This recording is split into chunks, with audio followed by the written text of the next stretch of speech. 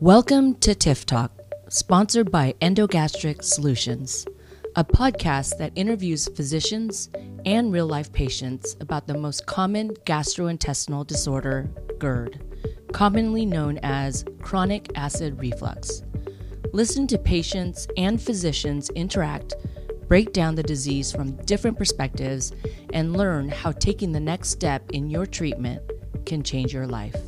For our audio listeners, you can see visuals on our YouTube channel at GERD Help.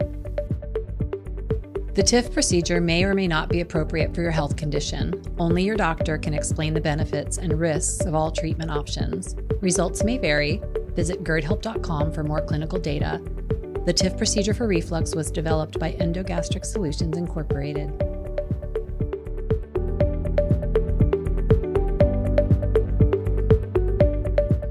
Hello, everybody, and welcome to our TIF Talk. I'm Andrea Millers with Endogastric Solutions. Thank you so much for joining us tonight. I'm super excited to have our special guest. I hope I don't mess it up, but Dr. Piacentino. He is in Beach, and before we start, Myrtle Beach, South Carolina, that is, I also want to introduce Karen Girth. She's with Endogastric Solutions as well. She will be helping fielding the questions that we get live today. Before I hand it over to our great doctor, I do want to give a little background on Dr. Piacentino. He's a practicing surgeon in Myrtle Beach, South Carolina. He completed a residency at Duke University Medical Center, and he currently practices at Grand Strand Surgical Center and is affiliated with Grand Strand Regional Medical Center. Dr. Piacentino is board certified in general surgery. So welcome again, Dr. Piacentino, and thank you so much for being here tonight. Thank you so much. I'm excited. Yes, we're excited as well. So we normally start these presentations kind of talking about what is GERD. So maybe you can talk about what is GERD and then also describe maybe some symptoms that patients might be feeling if they were suffering from GERD or chronic acid reflux. That's a great question. So your stomach makes acid to digest your food. The esophagus is the main food tube. It's where food enters from your mouth into your stomach. Normally, you have a good separation between the esophagus and the stomach and that acid that's in the stomach. GERD or reflux is when an inappropriate amount of that acid in your stomach comes back up into your esophagus. Gives you that burning feeling, gives you that I retaste my food feeling, which can really make you miserable, really make you not, enjoy the meals that, you go out with your friends and family or, when you enjoy your weekends at the restaurant. So, reflux can have a really big impact on people's lives. The main symptoms are retasting your food, burning in your chest, but also there's some symptoms such as cough, sinusitis, chest pain that may not be so typical that could also be triggered by bad reflux. Right. So Dr. Piacentino, what do you normally do or recommend patients to do initially to kind of manage their GERD, if you will? So the first thing that I do when I meet someone to talk about GERD is, what are you eating that's causing this problem? Or what are you doing that causes this problem? Are you eating too close to going to bed at night? Are you eating and then doing some strenuous activity? Are there certain foods that cause you to feel the reflux, the retasting?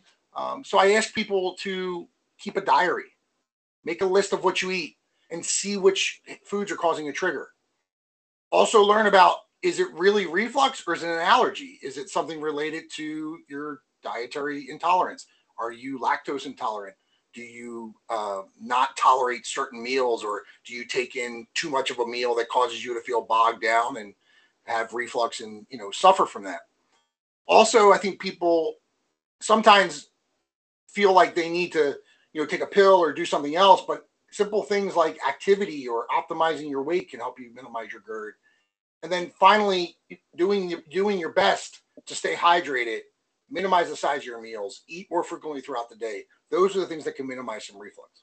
I love that. Thank you. One thing that you mentioned that I think is a really great point is diagnosing whether or not it's truly GERD that is causing you to have these types of symptoms. I think people are so used to just, it's so trivialized, right? Oh, I've got acid reflux or I got heartburn. I just go to the store and get some medicine, pop it in, and think I'm going to be okay. Can you talk a little bit? I see a bunch of people. Thank you for joining, everybody, and for your questions. But we'll get to them, I promise. But can you talk a little bit about the testing that is required to determine whether or not someone actually has GERD? Sure. So there are a couple tests, both invasive and non-invasive, and we'll talk about the non-invasive ones first. Listen, if you have reflux, is actually a piece of paper. There's a well-known GERD questionnaire that has been made and has been validated and has been put through the medical literature. The GERD questionnaire it's called, which gives you, if I remember correctly, it's about 10 questions, and it has a scoring system, and it's pretty darn spot on to diagnose people that have reflux. And what I mean by that is those patients that do the questionnaire then have what's called a barium swallow, or an esophagram, it might be called, where you drink a liquid and x-rays are taken. And the radiologist can look at that liquid go down your esophagus into your stomach, and they can actually see your reflux. They can see the liquid go back up and down in your esophagus, and they can grade it. They can say it's large or small. They can also look for some anatomical problems you have, such as what's called a hiatal hernia, which is where a part of your stomach pooches up into your chest and causes a disruption in that valve we spoke about earlier. Another test that we do, which I find to be one of the most inexpensive and most efficacious tests that we do, is what's called an EGD. It's a fancy word for an endoscopy, or some people say light down the throat. It's where we take a camera, we go down the food pipe into your stomach, we take a look at your stomach, we look for ulcers, we look for irritation, and then we really look at the esophagus. Is the esophagus in the right place? Is the border between the esophagus and the stomach in the right place? Are there any hernias? Is there any irritation? And we can actually take little biopsies to look for bacteria that can make your reflux worse or can make your acid load worse. So you get a lot of bang for your buck from those kind of tests. Yeah, fantastic. Thank you. Let's talk a little bit about the kind of initial medical therapies that are available today for GERD or acid reflux. Can you talk maybe about taking PPIs or those kind of over-the-counter medications, if you will? Sure. Now, I'm going to digress for a second and talk about PPIs with respect to history. So one of the most common surgeries that general surgeons would do back in the 70s was a procedure for perfed ulcers. People might have heard of that, a hole in the stomach. So drug companies came up with a proton pump inhibitor to minimize the amount of acid that you make in your stomach, and it decreased those complications.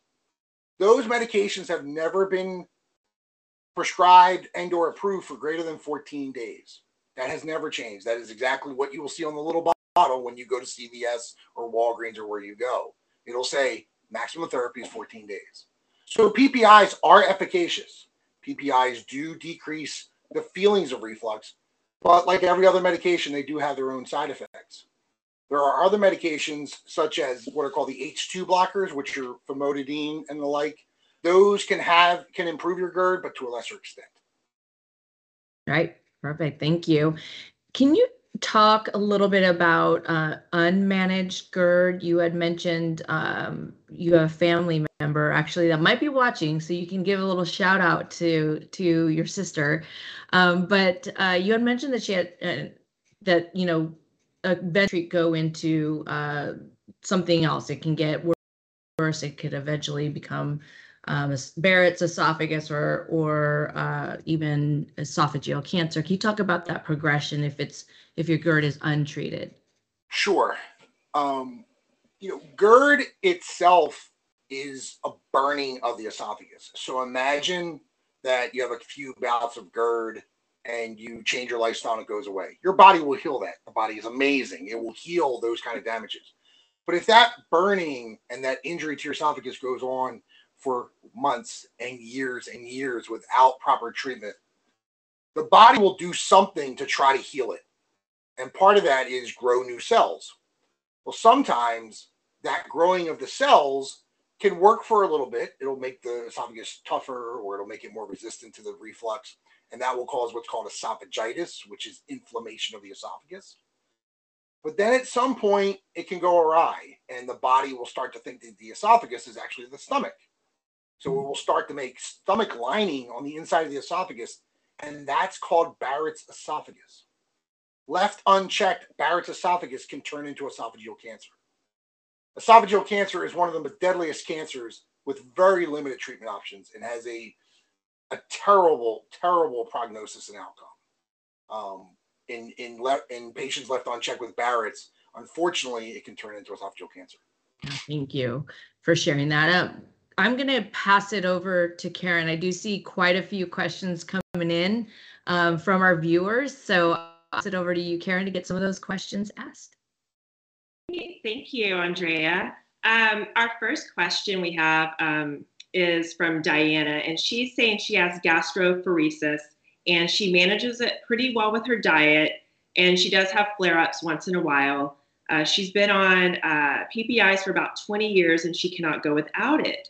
How can she get off the meds? And is there a procedure such as the TIF procedure that could help her?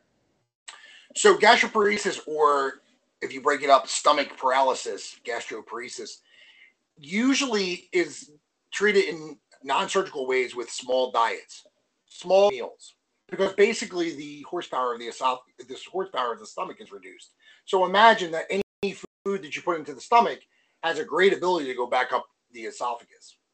So if the gastroparesis is treated either pharmacologically with some medications, or if procedures such as EGD and other procedures show that the other parts of the esophagus and the parts of the intestines are working, there are roles for TIF procedures and other surgical procedures to minimize reflux.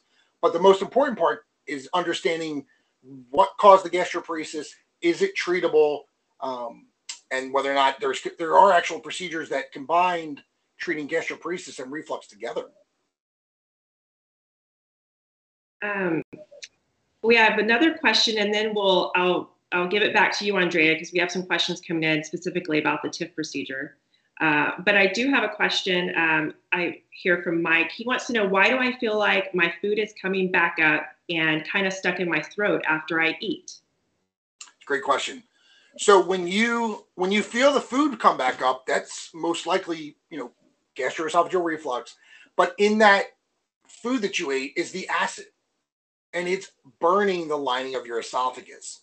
And if you imagine your body's response to that is to make you feel like you either need to throw up the food or drink some water, drink something to try to minimize that. Those repeated bouts over time will minimize the strength of the esophagus, and you can actually develop what's called an esophageal stricture, which is where the esophagus will narrow down and make eating even worse. So what's happening is the food's coming back up because of reflux, because the valve between your esophagus and your stomach is not working.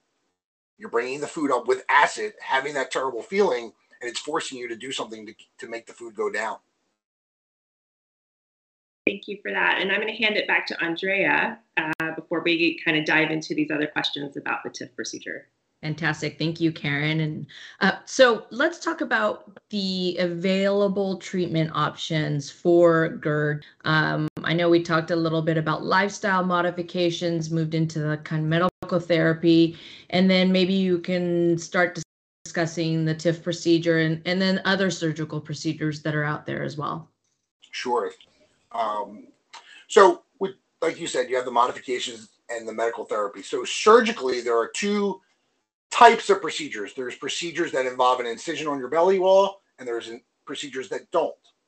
So to start off, the minimally invasive procedures include the TIF procedure, transoral incisionless fundoplication. So it's a fancy phrase for it goes through the mouth. There's no incisions on your belly. And fundoplication is a fancy way of saying we're going to use a part of the stomach to wrap it around the esophagus to recreate that valve that's dysfunctional. Remember that valve we spoke about, the esophagus and the stomach? Well, we're going to recreate that with a procedure through the mouth. That procedure we'll jump into a little bit more later, but that procedure is, like I said, minimally invasive. We don't make any incisions on the belly, and patients either go home the same day or the next. There are procedures where you actually ablate the esophagus, where you actually burn it to try to shrink it down. I'm only going to talk about that frequently because for a minute, because I don't perform that procedure, and I don't necessarily understand the physics behind it or the outcomes behind it. I still think it's in a stage where it's being investigated more than mainstream. The other procedures, which are near and dear to my heart, are the surgical procedures. These are procedures we perform laparoscopically with the sticks or with a robot, where we go into the belly, we surgically fix that hiatal hernia we mentioned before, or we actually do the fundoplication, where we wrap a piece of the stomach around the esophagus and try to recreate that valve that we spoke about is dysfunctional at the beginning of the talk. Perfect. Thank you. Can you talk, since you're a surgeon, about the hiatal hernia aspect and how that, in conjunction with the fundoplication, some of action of that, if you don't mind? Sure. So imagine that we talked about before. A hiatal hernia is where a part of your stomach pooches up into your chest. Now, the area between the esophagus and the stomach, let's just, for ease of sake, we'll call it your sphincter, the big sphincter you got to take care of. That sphincter lines up with your diaphragm. Those two together are a nice, powerful valve that prevent you from having reflux. Now, when a part of your stomach pooches up into your chest, there's misalignment of that valve, so it doesn't work properly. So surgically, we go into the abdomen, we loosen up the scar tissue around the stomach, we loosen up the scar tissue around the esophagus, we return the esophagus and the stomach to the abdomen in a normal configuration that you were born with, and we sew it with stitches. Repairing the hiatal hernia has a big impact on reflux, and it has a great improvement. An additive procedure that we do at the time of that is a fundoplication, which is where we take a part of the stomach, the side of the stomach specifically, which is a little bit floppy and loose, and we wrap it around the esophagus as a reinforcement, sort of like reinforcing it with a piece of steel or a piece of metal to kind of reinforce that valve to prevent acid from going from the stomach into the esophagus. Perfect. Thank you. This is a perfect segue into talking about how the actual TIF procedure works, if you don't mind walking us through, or walking the viewers through, what the TIF procedure does. Sure. So I'm going to digress for a minute. Is that okay? Of course. So in my training, when I was training, I was at a place that did a lot of lung transplants, and that with GERD was found to cause negative outcomes in people with lung transplants. So there was a lot of investigation and a lot of energy around that by the investigators in Durham to understand how to fix that. So there was a lot of work doing Nissens, which is a fundoplication, and all the different procedures. And during my first job, I was very interested in reflux. So I came across the TIF procedure. And what I liked about it the most was that there are people that either have had their hiatal hernias repaired, or they have very minimal hiatal hernias that you can help with a TIF procedure without ever entering their abdomen, never making an incision, never putting them through the stress of a surgery such as that. Very impressed with it. The idea is that you can take a stapling device, imagine a stapling device that can go through your mouth into your stomach, and what it does has two main outcomes. It lengthens the amount of the esophagus inside the stomach, and it actually takes that part of the stomach and wraps it from the inside. Now, we talked about surgical procedures before. We wrap that from the outside. When we do a TIF procedure, all we do differently is we wrap it from the inside. And we can do all of that through the scope, through the mouth, without making any incisions. Fantastic. Thank you. There are some questions about the TIF procedure, so I'm going to pass it over to Karen to get those questions. Sure. Thank you, Andrea. Our first question is, how long should I stay on PPIs before my TIF procedure? I don't really change the medical management until the procedure is performed. So, and that might vary from surgeon to surgeon or experience. A part of the procedure is I keep you on your PPIs. I will actually keep people on their proton pump inhibitors depending upon their pathology. If they have just esophagitis, I will take them off of it early post-op. If they have Barrett's or other features that are more concerning, I may keep them on a proton pump inhibitor until I can prove prove that that has gotten better. And just kind of speaking of Barrett's again, there is a question. Corey says he has Barrett's, and can he get the TIF procedure? You can have the TIF procedure, or you can have a reflux procedure for Barrett's, depending upon the characteristics of the Barrett's. And what I mean by that is when you take the biopsies in the esophagus, there are different grades of Barrett's, and there's different sizes or shapes of the Barrett's. And more specifically, is it a long lesion? Is it a short lesion? Is it a wide lesion? All of those have to come into play. And what you can do is have a good conversation with your GI doctor or your surgeon to see whether or not your Barrett's would be safe to have a reflux procedure such as a TIF. Okay. And then we have a question. Pamela is wondering, how long has the TIF procedure been around? Now, so this might be a little bit of a trick question. I'm going to guess. I think we're at about 10 years now. Yeah. 7? Okay. I was on my 5. I'm sorry. Well, it's gone through iterations, so it's a good point. We've had the device, and it's gone through different iterations, and now we're at the TIF 2.0 procedure, which you can probably talk to Dr. Piacentino about the ease of use and how it works versus like how it was a couple of years ago. So, yeah, no trick questions. No trick questions. I do have one more question. One question is, I have a small hiatal hernia and terrible silent reflux. Does the TIF work for silent reflux, and can I get the TIF if I have a hernia? So if you have a small hiatal hernia, a couple centimeters, maybe 2 or less, the device or the procedure itself actually does afford some correction for small hiatal hernias. So yes. Now, the term silent reflux is an interesting one. When you talk about silent aspiration, you also need to have an EGD that shows that you have esophagitis, because you want to make sure that the problem involves the valve at where your esophagus goes in your stomach, not something related to the upper parts of your esophagus.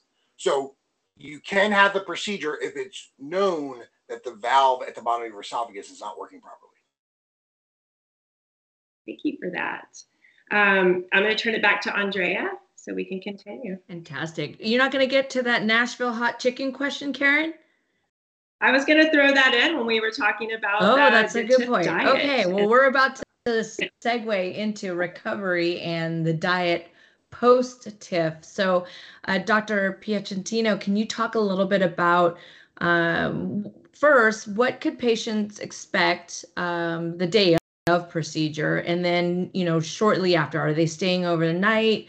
What do you do post-procedure, post-surgery? Is it different if they're having a hiatal hernia repair and the TIF, or just the TIF? I just threw a whole bunch of questions to you, so I'll just let you go. No, they are all great questions. And the good news is I think the advancement in technology of surgery over the past few years has really allowed us to do these procedures with very minimal side effects or after procedure sort of issues. So the TIF procedure right now, I am keeping those patients overnight.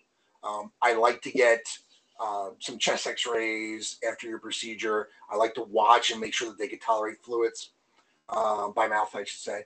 So after the procedure for TIF alone and TIF with a hiatal hernia, they're pretty much the same. The most important thing that I do is I give the patient around-the-clock anti-nausea medication for 3 weeks. I don't want that patient retching or throwing up or pulling on the stitches or the sutures or the fasteners. And then you have a beautiful diet that has been, I've been using for the last 8 years that allows a progression of food over the course of 4 to 6 weeks of starting off first with liquids and Jello, cottage cheese and yogurt, and then moving to solids around the 4th week. And I've been very happy with that. Now, the interesting part about the TIF diet is that some people respond really well at the beginning, where they easily run through that. Some people actually go ahead of it where they have very minimal problems and they can advance their diet much more quickly. And then some people might be a little bit more sensitive. And what I mean by that is the procedures on the esophagus all have one common, one common outcome. It causes swelling of the esophagus. So that's why you have to start off with a liquid diet, let your esophagus heal over the next week or two, let it calm down, let the swelling go down, and then you can accept more food over the next coming weeks. That makes sense. What about activity-wise post-procedure? When can they go back to work? Are they able to exercise? We get a lot of questions regarding that. So both esophageal, let me back up. Both TIF procedures and any procedure involving with a hiatal hernia, I'd like to minimize any lifting greater than 5 to 10 pounds for a couple weeks. Okay. And what I'm looking for is I'm looking for all of that surgery or all that related to the procedure for the body to heal that area. And I think if you're doing strenuous activities, if you're doing a lot of lift pull on those areas, and all of us know that when we take take a deep breath, or when you exert yourself quite a bit, you move your diaphragm, you move your belly wall, and I want all of what we did to heal in nicely to give you a nice, durable outcome. Fantastic. Thank you. Karen, I'll let you, I saw a couple more questions pop up, so get to that hot chicken one. I want to see what he said. I will. Now that we kind of talked about the TIF diet, John wants to know if he gets a TIF procedure, can he go back to eating Nashville hot chicken? Here's my take on this. If you have any procedure for reflux, if you have a TIF procedure, you have a hiatal hernia procedure, and say 2 weeks after the procedure, you try to eat something, and it doesn't go down well, feel well, I always tell patients, write it down and revisit that a month later, because your body's in a constant state of healing. You're waiting for that esophagus for the swelling to come down. You're waiting for all the anesthesia that you had in your body go away. You're waiting for your body to get stronger again. And I'm very happy and very surprised to see that patients will say to me, oh, I tried that spicy food 3 weeks after my procedure and I had a miserable night. And then a month later, I felt great because I didn't have my reflux anymore. And a lot of it has to do with the healing process. You're actually taking the esophagus and you're wrapping the stomach around it. You're putting little fasteners in to heal it. The body has to heal that. It needs a little bit of time. Thank you for that. We've got another question from Diana. She wants to know, has the TIF procedure been effective in gastrophoresis patients, or does it just help the GERD? And is the TIF procedure helpful for the overproduction of acid in the stomach? So I can extrapolate a little bit of data on that one.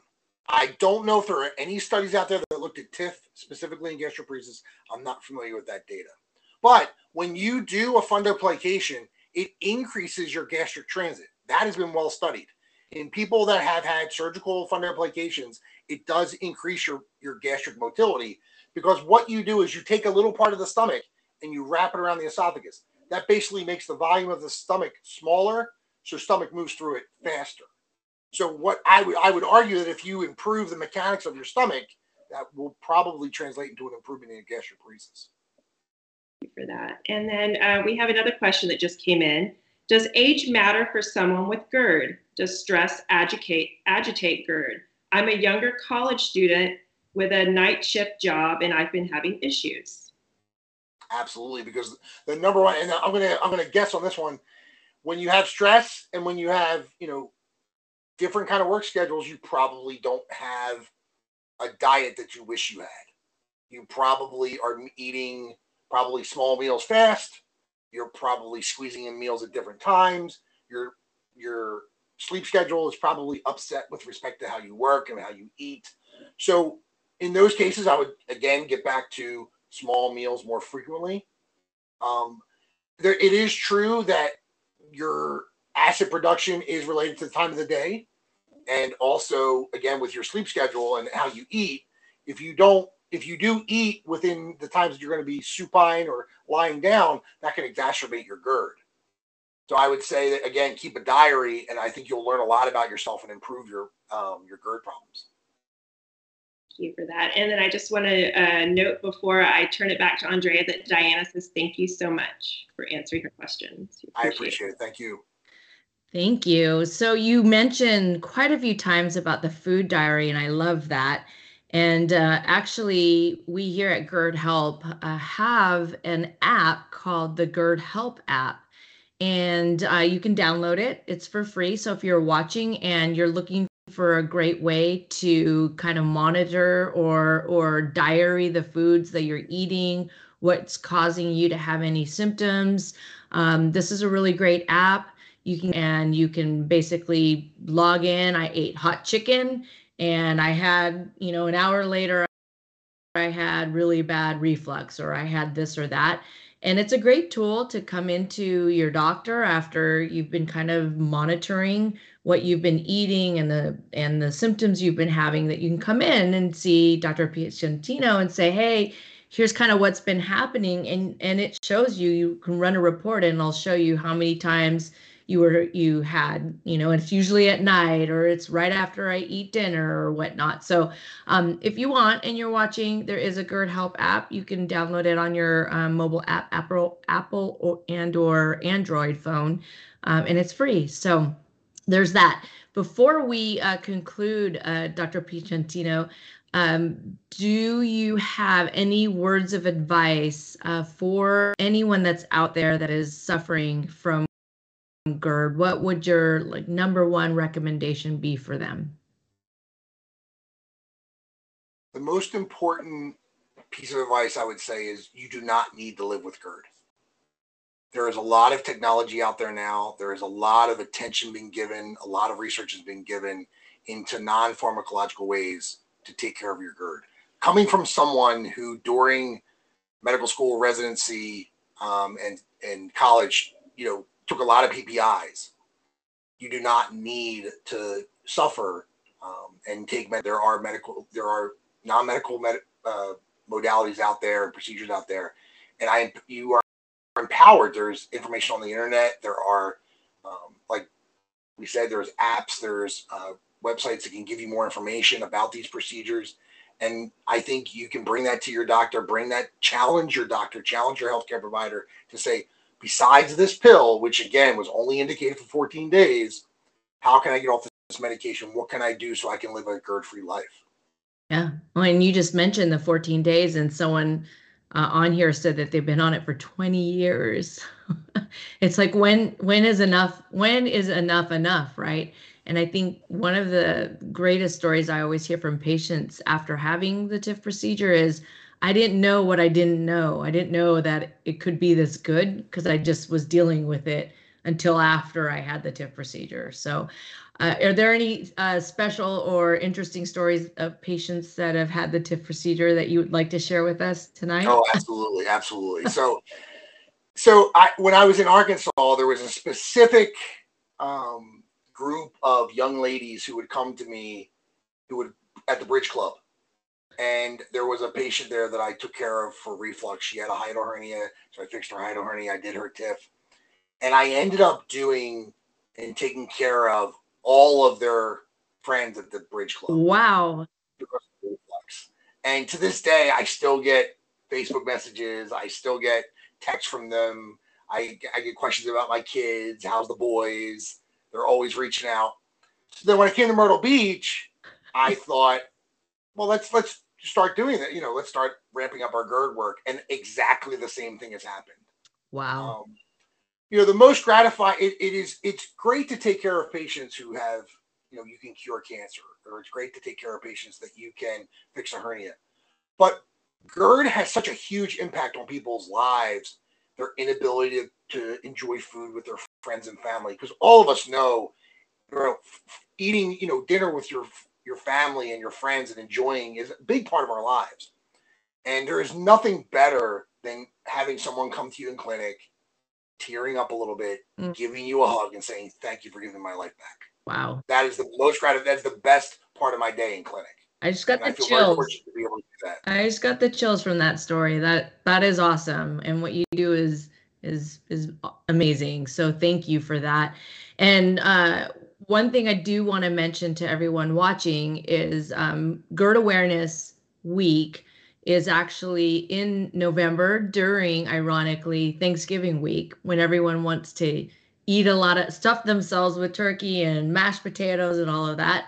So in an effort to raise awareness for GERD, we're starting a new campaign. It's called Gourmet GERD, Recipes for Acid Reflux, if you will. And we're doing a little contest. So if you're watching and you would like to submit a GERD-friendly recipe, it may be featured in our new e-cookbook that we're going to have, and you'll get a copy of that.